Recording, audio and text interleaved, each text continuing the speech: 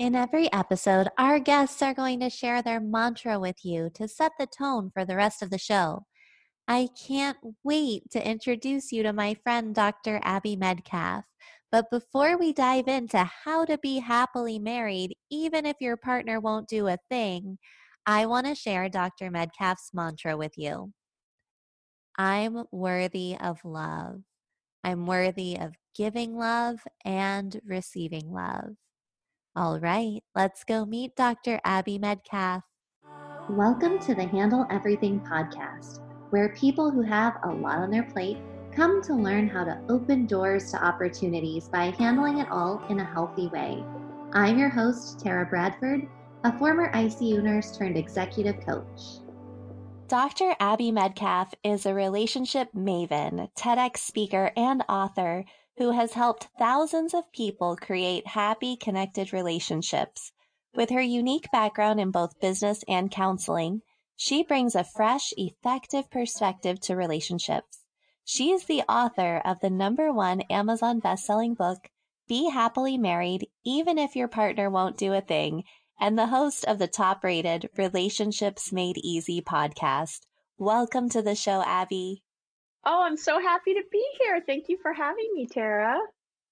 I'm so happy you're here. And I start off every episode by asking the same question. We want to know, how full is your plate? My plate is always very full, and I make sure that it's not overflowing. That's the job, is to have a full life without having an overwhelming life. So you are a mom and a business owner, and you have your Ph.D, and you wrote a book, and you have a partner. Yes, and my podcast, and all the things, and my blog, and my videos. Yeah. You know, there's never really, at the end of the day, time management problems. They are always attention management problems. When you start using that lens, your life completely changes. So I do a lot of things to ensure that my attention is fully engaged in something when I'm doing it, so that I'm not multitasking, because we lose about 400% of productivity when we multitask. It's huge. So people think they're getting more done. They're not.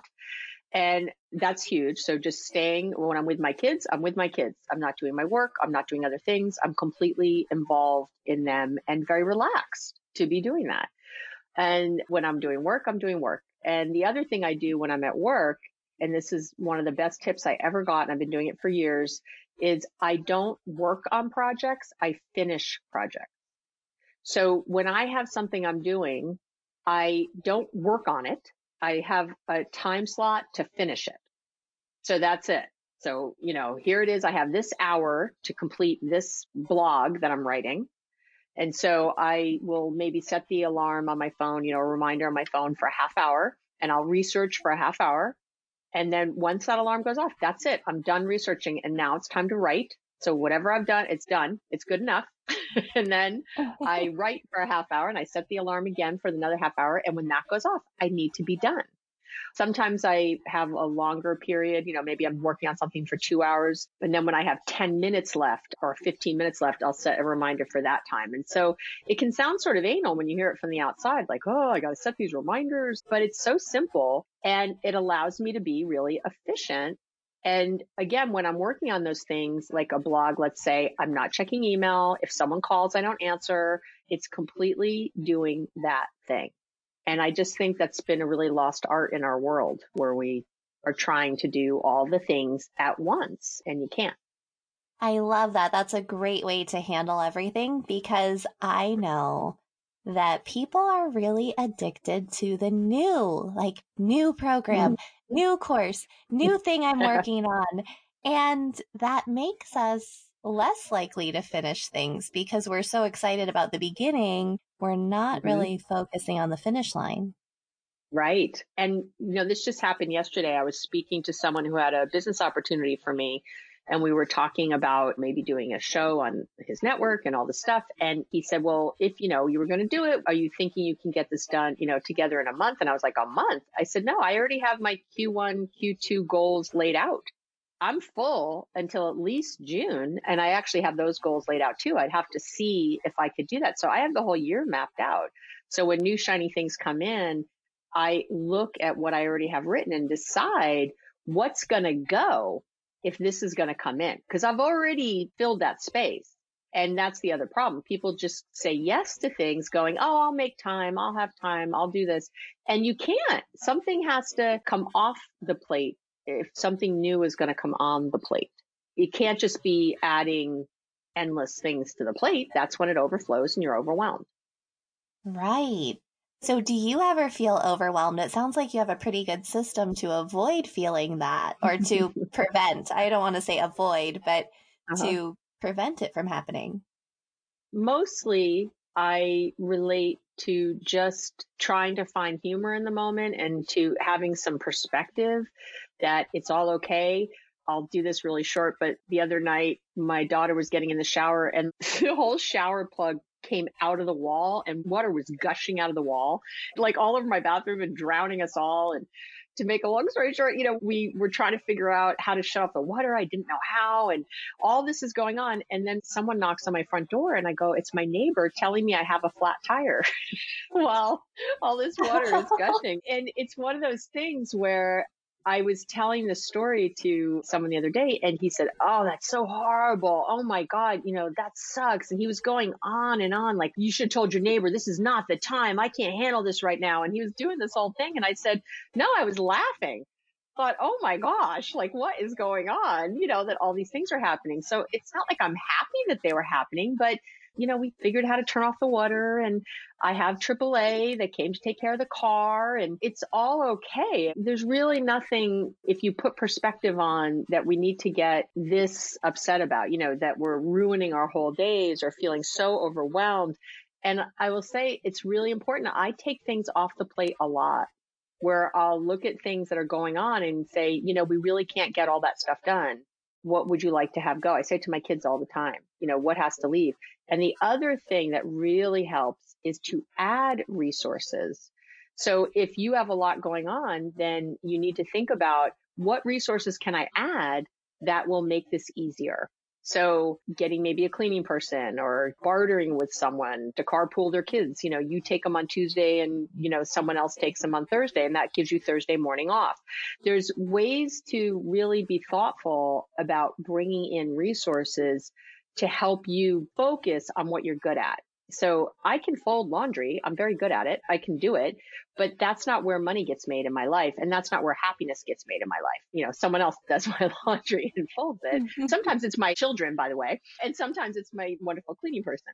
But either way, yeah, I could do it, but that's not really adding to my life, and that's not giving me the bandwidth I need for other things if I'm consumed with all the laundry and cleaning out under the sink and whatever else. There needs to be, again, something that comes off the plate so you have time for the things that are more important to you and bring you joy. Absolutely. And I think those are all amazing tips. And I'm curious for you, what is the very first sign that something needs to come off the plate, or that you need to add resources? Because I think it can be really easy to think you can handle a lot, especially when you're like, oh, I can handle anything. I've got all these things going, and you feel like stress is a motivator. But what is that very first sign that you might need a resource? Oh, yeah. Oh, it's such a good question. So for me, I know right away when I'm impatient consistently. So I'm a control freak, so I definitely get impatient, here and there. But when it's consistent, when all day I'm noticing I'm impatient, my other one is when I notice I'm being resentful. So if I'm resentful of my partner, he's not doing everything, or my kids, or they're taking advantage, or some business person or whatever, resentment is always something that lets you know that you have too much on your plate. And the last one for a lot of people is anger. That feeling, where you're agitated all the time, you're just feeling kind of, I call it crunchy, and you're just like, you're just feeling kind of crispy. And so I think everyone's a little different, but mine, it's that impatience comes up because I'm normally super patient and things just kind of roll, I can go with it. And when I notice I'm not doing that, I really key in. And I will say that's another reason that we need to be really training our attention to be in the present moment, because otherwise you don't notice you're having those feelings until too late. You're already having verbal diarrhea all over everybody and upset or losing your you know what. And that's already past the point of no return, right? So we want to catch it earlier. And by being mindful, we say, or I talk about attention training a lot, training your attention to be in the present. I don't catch it every single time, but I catch it most of the time. And so when I'm noticing that, I think, ups, whoops, what's going on? And I step back and you know what? Always there's something that could come off the plate. Oh, I wanted to make this great dinner tonight for my family and all this stuff's going on. You know what? We're going to order in pizza. Just sometimes you have to look at the schedule and go, yeah, this is all lovely and wonderful, but I can't do that all. And I think so many of us that help other people, we get very caught up in the perfection, doing it right, doing it the best, doing it great. And that sometimes really has to go. And believe it or not, usually my giving up some of that, it's still great because I am so over the top with how much I do and how much I give, that bringing it down a notch is still awesome. And I would say that for the vast majority of people listening, that will be true for you by far. Just step back, get some perspective, and let some things go. I love that. And Abby and I are friends. And so we've actually had the conversation about the flat tire and the water gushing out of the wall before. And there's one thing that Abby didn't share. And it was through the laughter. And at the end of the day, you were really grateful, like naturally grateful for the person who came and told you about the flat tire because it helped you take care of it that night so that you could still get to work in the morning without having this catastrophe in the morning, trying to get your kids to school and go to work and do all the things then. Yep. So it was I actually saw a it as blessing. it was. Oh, I totally saw it that way. You're so sweet to remember that. Yeah, I really did. I saw it and I thought how lucky I am that I have AAA. It didn't cost me anything, to have someone come and take care of it. My wonderful son had jumped in the shower to quell the deluge. And, I had a neighbor who helped and we found the way to shut off the water. And, it was all okay. And actually someone just fixed my shower yesterday. So it's all done. And I have another bathroom. So, we were able to shower in another room. Like nothing was really lost. And so, yeah, I was grateful and I am grateful. And I do think that helps with the overwhelm because it's the lens you see things through. So I'm glad you brought that up because you're right. I sort of do that kind of automatically without thinking much about it, but it really helps not feeling overwhelmed because instead you're in the gratitude, not in the fear. Absolutely. And that's a great example of a stress reliever. Are there any other things that you do consciously, since this was kind of natural? Anything you do consciously to relieve stress in your life? Oh, yeah. Well, I do love food. I'm not going to lie.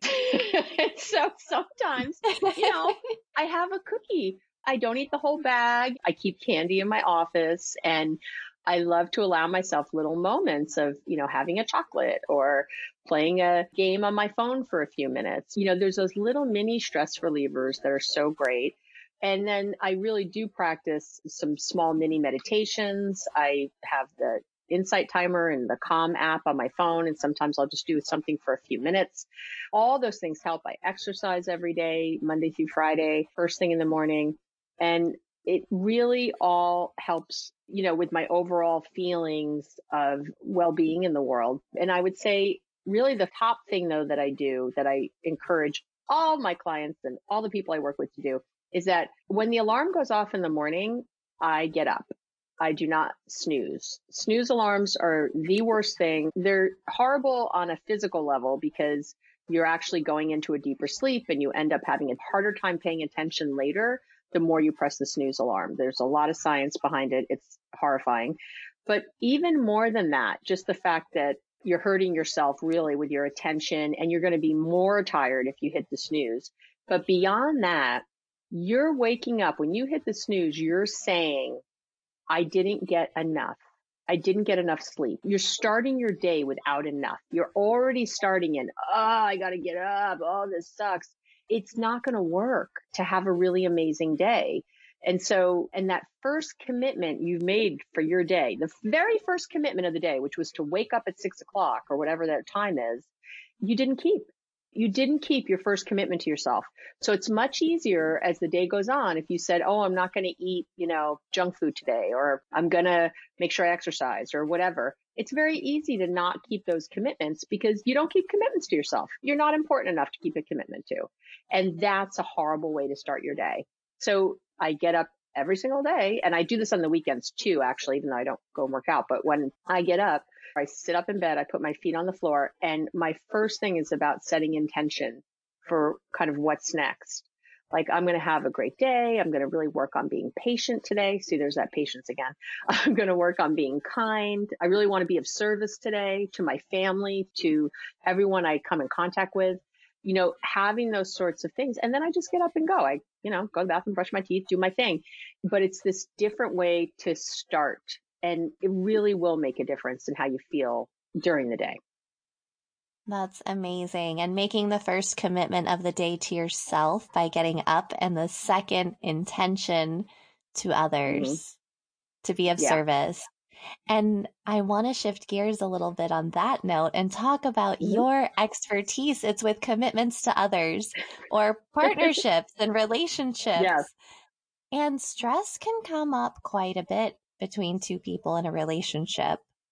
What are the most common ways that you see it showing up between the couples that you work with? I think the biggest way it shows up and the biggest problem couples have is that when we feel stressed, we start to draw inward. Fear is taking over, and we set ourselves up on opposite teams than our partners. And we start to get really stingy with resources, time, money, those kinds of things. So we start saying things like, well, if you're going to go out with your friends on Friday, then I'm going to go out with my friends on Saturday. And, I took Sophie to baseball practice on Monday, so you need to take Robert to his piano lesson on Wednesday. We start getting all into this keeping score and let's keep it even. And that's all that resentment sort of building up, and that feeling of, well, I'm overwhelmed. So, kind of like you're going to be overwhelmed too. That stress of I'm not going to be able to take care of myself is really what it is. And if you're set up in an opposite team than your partner, then someone's going to win and someone's going to lose. That's what teams do. They compete.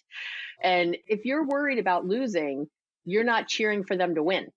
And so it has to be a situation where you're both winning. And the thing I see the most with partners is that when something has to happen, let's say, the laundry has to be done, whatever, they're always looking to their partner to pick up the slack, to pull their weight, to do their fair share. We use those kinds of terms. And that's a problem because you and your partner are a shared resource.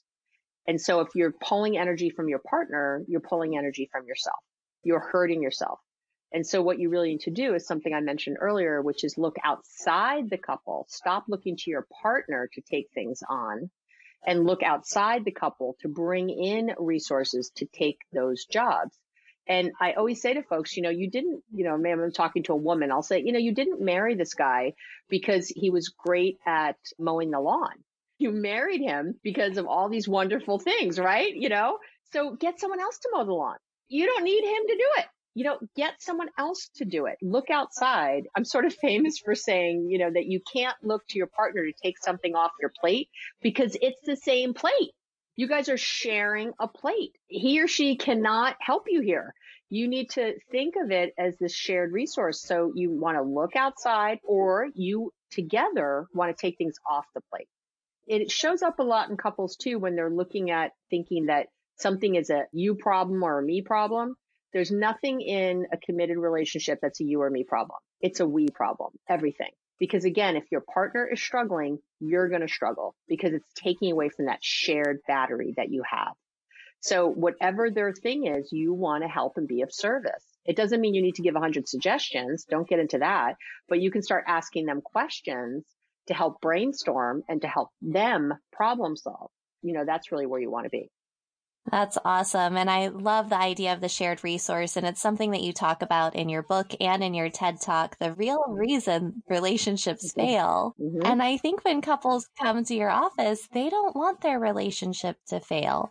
So even though they're bickering and pointing the finger at each other, what do you think they really want that brings them into your office to ask for help?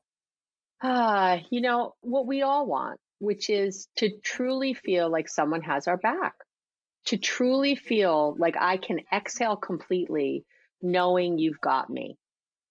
And that's what we don't have when we set ourselves up on opposite teams, right? When we start dividing resources and keeping track of what they're doing and comparing it to what we're doing. What we all want is that deep connection where we really feel that we're not alone. Absolutely. And that spark, right? People want to bring the Hmm. spark back into their relationship, especially if it's been a number of years. Maybe they have kids, maybe they spend less time together, or work is more demanding. And the time that they do have together starts to feel like work Hmm. because of this Yes. not sharing resources thing. And Yes. so if someone came to you, a couple comes to your office and they say they want to find the spark in their relationship again, Hmm. what exercise or what would you walk them through in that conversation that our listeners might be able to get some quick wins and spark some Oh, things up yeah. in their relationships? So the first thing is to start feeling like a team, because sex can start to become a competition also, and a withholding, maybe one partner's withholding. But really what's happening is when you feel disconnected, you often, well, women don't often want to have sex. We say a lot in my biz that men like to have sex to feel close, and women need to feel close to have sex in traditional heterosexual relationships. And so that feeling of disconnection is the problem. So you want to have micro connections. If you want to bring the spark back, pay attention to your partner outside the bedroom. This goes for males and females. So my favorite thing to do, and what I practice every time, is that when my partner walks in the door, I stop everything I'm doing. And this goes vice versa. He'll do it for me too. You stop what you're doing. I don't care what it is or how busy you are. Stop it, walk to the door, and welcome them home and really look them in the eye. I'm so happy you're home. I've missed you all day. It's so good to see you. Welcome in. Whatever you want to say. We make out a little at the door. You can do whatever you want there. Have a true hug. Just make a true contact. There's a family that lives down the street from me, and when the father comes home, there's three kids and the wife, and they line up near the door, and it's the most beautiful thing. He walks in and they touch foreheads. It's part of their culture, but they touch foreheads. It's this lovely moment. And then everyone kind of goes back to what they were doing. But it's truly like bringing this dad back into the family, because they've all been home doing stuff, which sometimes happens. And now he's part of it too. Just that moment of greeting is so beautiful. And I'm telling you, it's one of the game changers. Couples come in and say, I can't believe how greeting at the door changes things, because it really does. That's amazing. And you also have a tip for people whose partners might not be listening to this and they drive home wondering what they're going to walk into when they go through the door. What advice do you have for those people? That you set intention, that you get yourself ready before you walk in, so that you're in a certain headspace. Our conscious brains process information at a rate of 50 bits per second, while our unconscious minds process information at a rate of 11 million bits per second.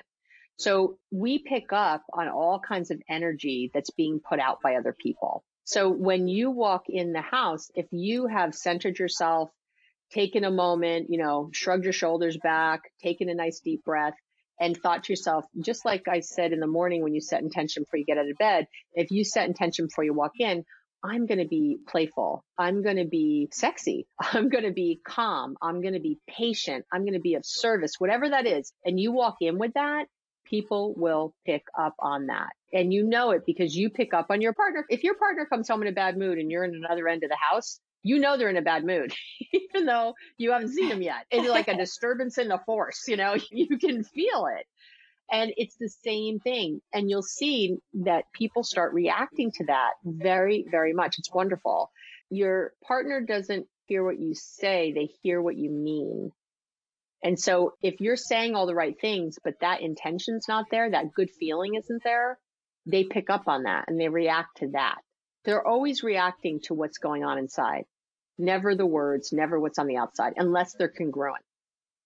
And there is a bright side to all of this. Once you start doing the work and you start setting these intentions and greeting your partner and you start to feel sparky again, Hmm. you don't need couples therapy forever. So tell me the difference Hmm. between needing to be pulled out of a rut and needing to work on your relationship over the long term, because you don't just welcome your partner in the door for like a week and then all of a sudden everything's better again. Right. That's like one building block of many. So if you started each day, setting your intention and really doing these micro connections throughout the day. We say in therapy that anytime you talk to a client, it's a chance for a therapeutic intervention.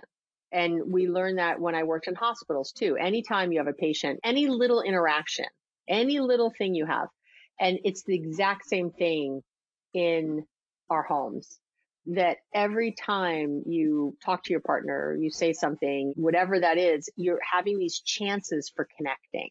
And those little connections are really what counts. A lot of couples come together on the big connections. A lot of couples have no trouble with the big ones, the big decisions. Are we going to move? What school is our kid going to? But those decisions happen 5 times a year. Those aren't the ones. It's those little things every day. That's what builds the relationship. That's what creates it. And therapy is a wonderful thing, but to me, it's not what you should be looking at as like the thing that's going to save you. Because whatever you do in the therapy office, if you're not practicing the skills outside, you're going to be in therapy forever. So you still have to practice it every day. You have to put that time aside. I shouldn't say time, but it's energy aside in your head every day for this commitment to your partner. And it takes an average of 66 days to change a habit. So I tell people, think of doing this for 90 days. If you do this for 90 days, you will absolutely positively see these changes, using these tools all day long, just every day, re-upping, re-upping to that attention to your partner. You'll see incredible change. And in your book, you say that they can use these tools even if their partner won't do a thing. Uh-huh. So here's what usually happens. I'll give someone a good tool, and people listening right now are like, oh, I like that tool. I'm going to go home and use that. But then what I mentioned before, the intention, what's happening unconsciously isn't aligned. So maybe they're thinking, well, this is fine to try the little greeting at the door, but our problems have been happening a really long time. So I don't think this is going to work. Or I can't change the relationship because my partner refuses to change, right? These are all those limiting beliefs we have. And because our unconscious is putting that out, so even though I'm greeting my partner at the door, they're picking up on this other energy. They're picking up on your doubt, on your frustration, on your overwhelm, on your anger, on your resentment. That's what they're picking up on. So then your partner doesn't react the way you thought they would, right? Because they're picking up on this other thing. So your partner's going, well, I see they're changing, but I don't know if I can trust this. So they don't change anything. And then, you usually come back in my office and say, Abby, that tool didn't work. And I say, no, it will work, but you need to have that intention there. You need to align those two things first and do it in full service, in full generosity. You give 100% without looking at your partner's other percent. It doesn't matter what they're putting in. It matters what you're putting in. And you put in that 100% and keep the responsibility and the focus on you every day. And that is when your partner will start to change. But as soon as you're looking at them to change, or you're doing something so that they change, that's called manipulation. They won't, or it won't stick. There Right. you go. And we have to release the desire to control other people's behavior, even though that's probably the annoying thing that brings people to your office. Yes, I'm a control enthusiast and I love to control. And it's very hard to let that go, but that's what it is. And again, it's getting out of that competition mindset. Well, I'm going to do this if they do that. That is called conditional love. You're on a condition. If you're going to unconditionally love someone, it means you love fully. You do not wait for what they're doing. There's not a string attached. You are doing what you're doing, and with full love, full certainty that what you're doing is going to reap amazing rewards. I love it. And I have a copy of your book and I think it is amazing. So if anyone's Oh, listening thank and you you. want more tips from Abby, there are plenty inside Mhm. the book. How to be That's happily great. married, even if your partner won't do a thing. Yay. And I it's love I great for love it. people who aren't married too, because I'm Hmm. not. Yeah, I've had a lot of reviews actually on Amazon from people who were single saying this is a great book for everybody. So yeah, I'm really proud of it. And it's very actionable, like the tools and tips I'm giving right now. There's tons of them in the book. I love it. Well, we're going to wrap up the interview a little bit with a few fun questions. I know this has already been super fun, but I just want you to say the first thing that pops into your head. Oh no. Okay. Okay. What does it mean to feel successful to you? To feel calm, connected, and satisfied with my life every day. What's something you've accomplished that you're most proud of? Oh, my kids. My kids are like good people. They're good little people. So it feels amazing. That's the best. What are you most looking forward to this year? Oh, I'm most looking forward to publishing my second book and And taking a big vacation. Almost forgot. what's gonna keep you up at night after this interview? Oh boy. That I didn't give people good enough tips or that I wasn't really on point enough so that people walk away feeling inspired and motivated and actually take action today. That's what I want all the time. And you gave us a lot of mantras in this interview. What's the one that you hope people walk away with?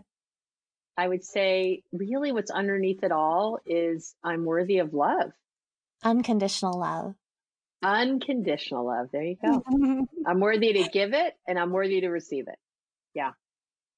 And what's the best way for our listeners to get in touch with you? My website, abbymedcalf.com, ABBYMED. The D is in there, CALF.com. And everything's there. Me, the podcast, the blog, everything's on the website.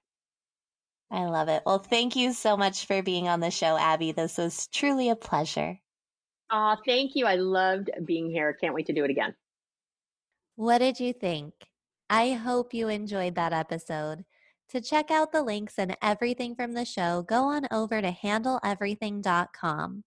Also, Dr. Abby Medcalf's book, How to Be Happily Married Even If Your Partner Won't Do a Thing, is available now on Amazon.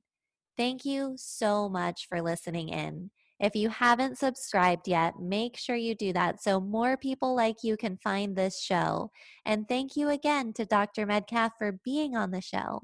And remember, you're extraordinary, and I'm so proud of you for being able to manage all of the things on your plate.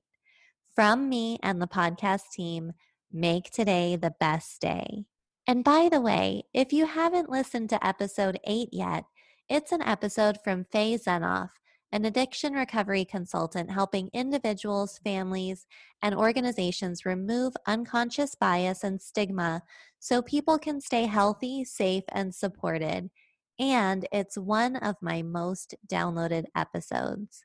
Check it out at handleeverything.com.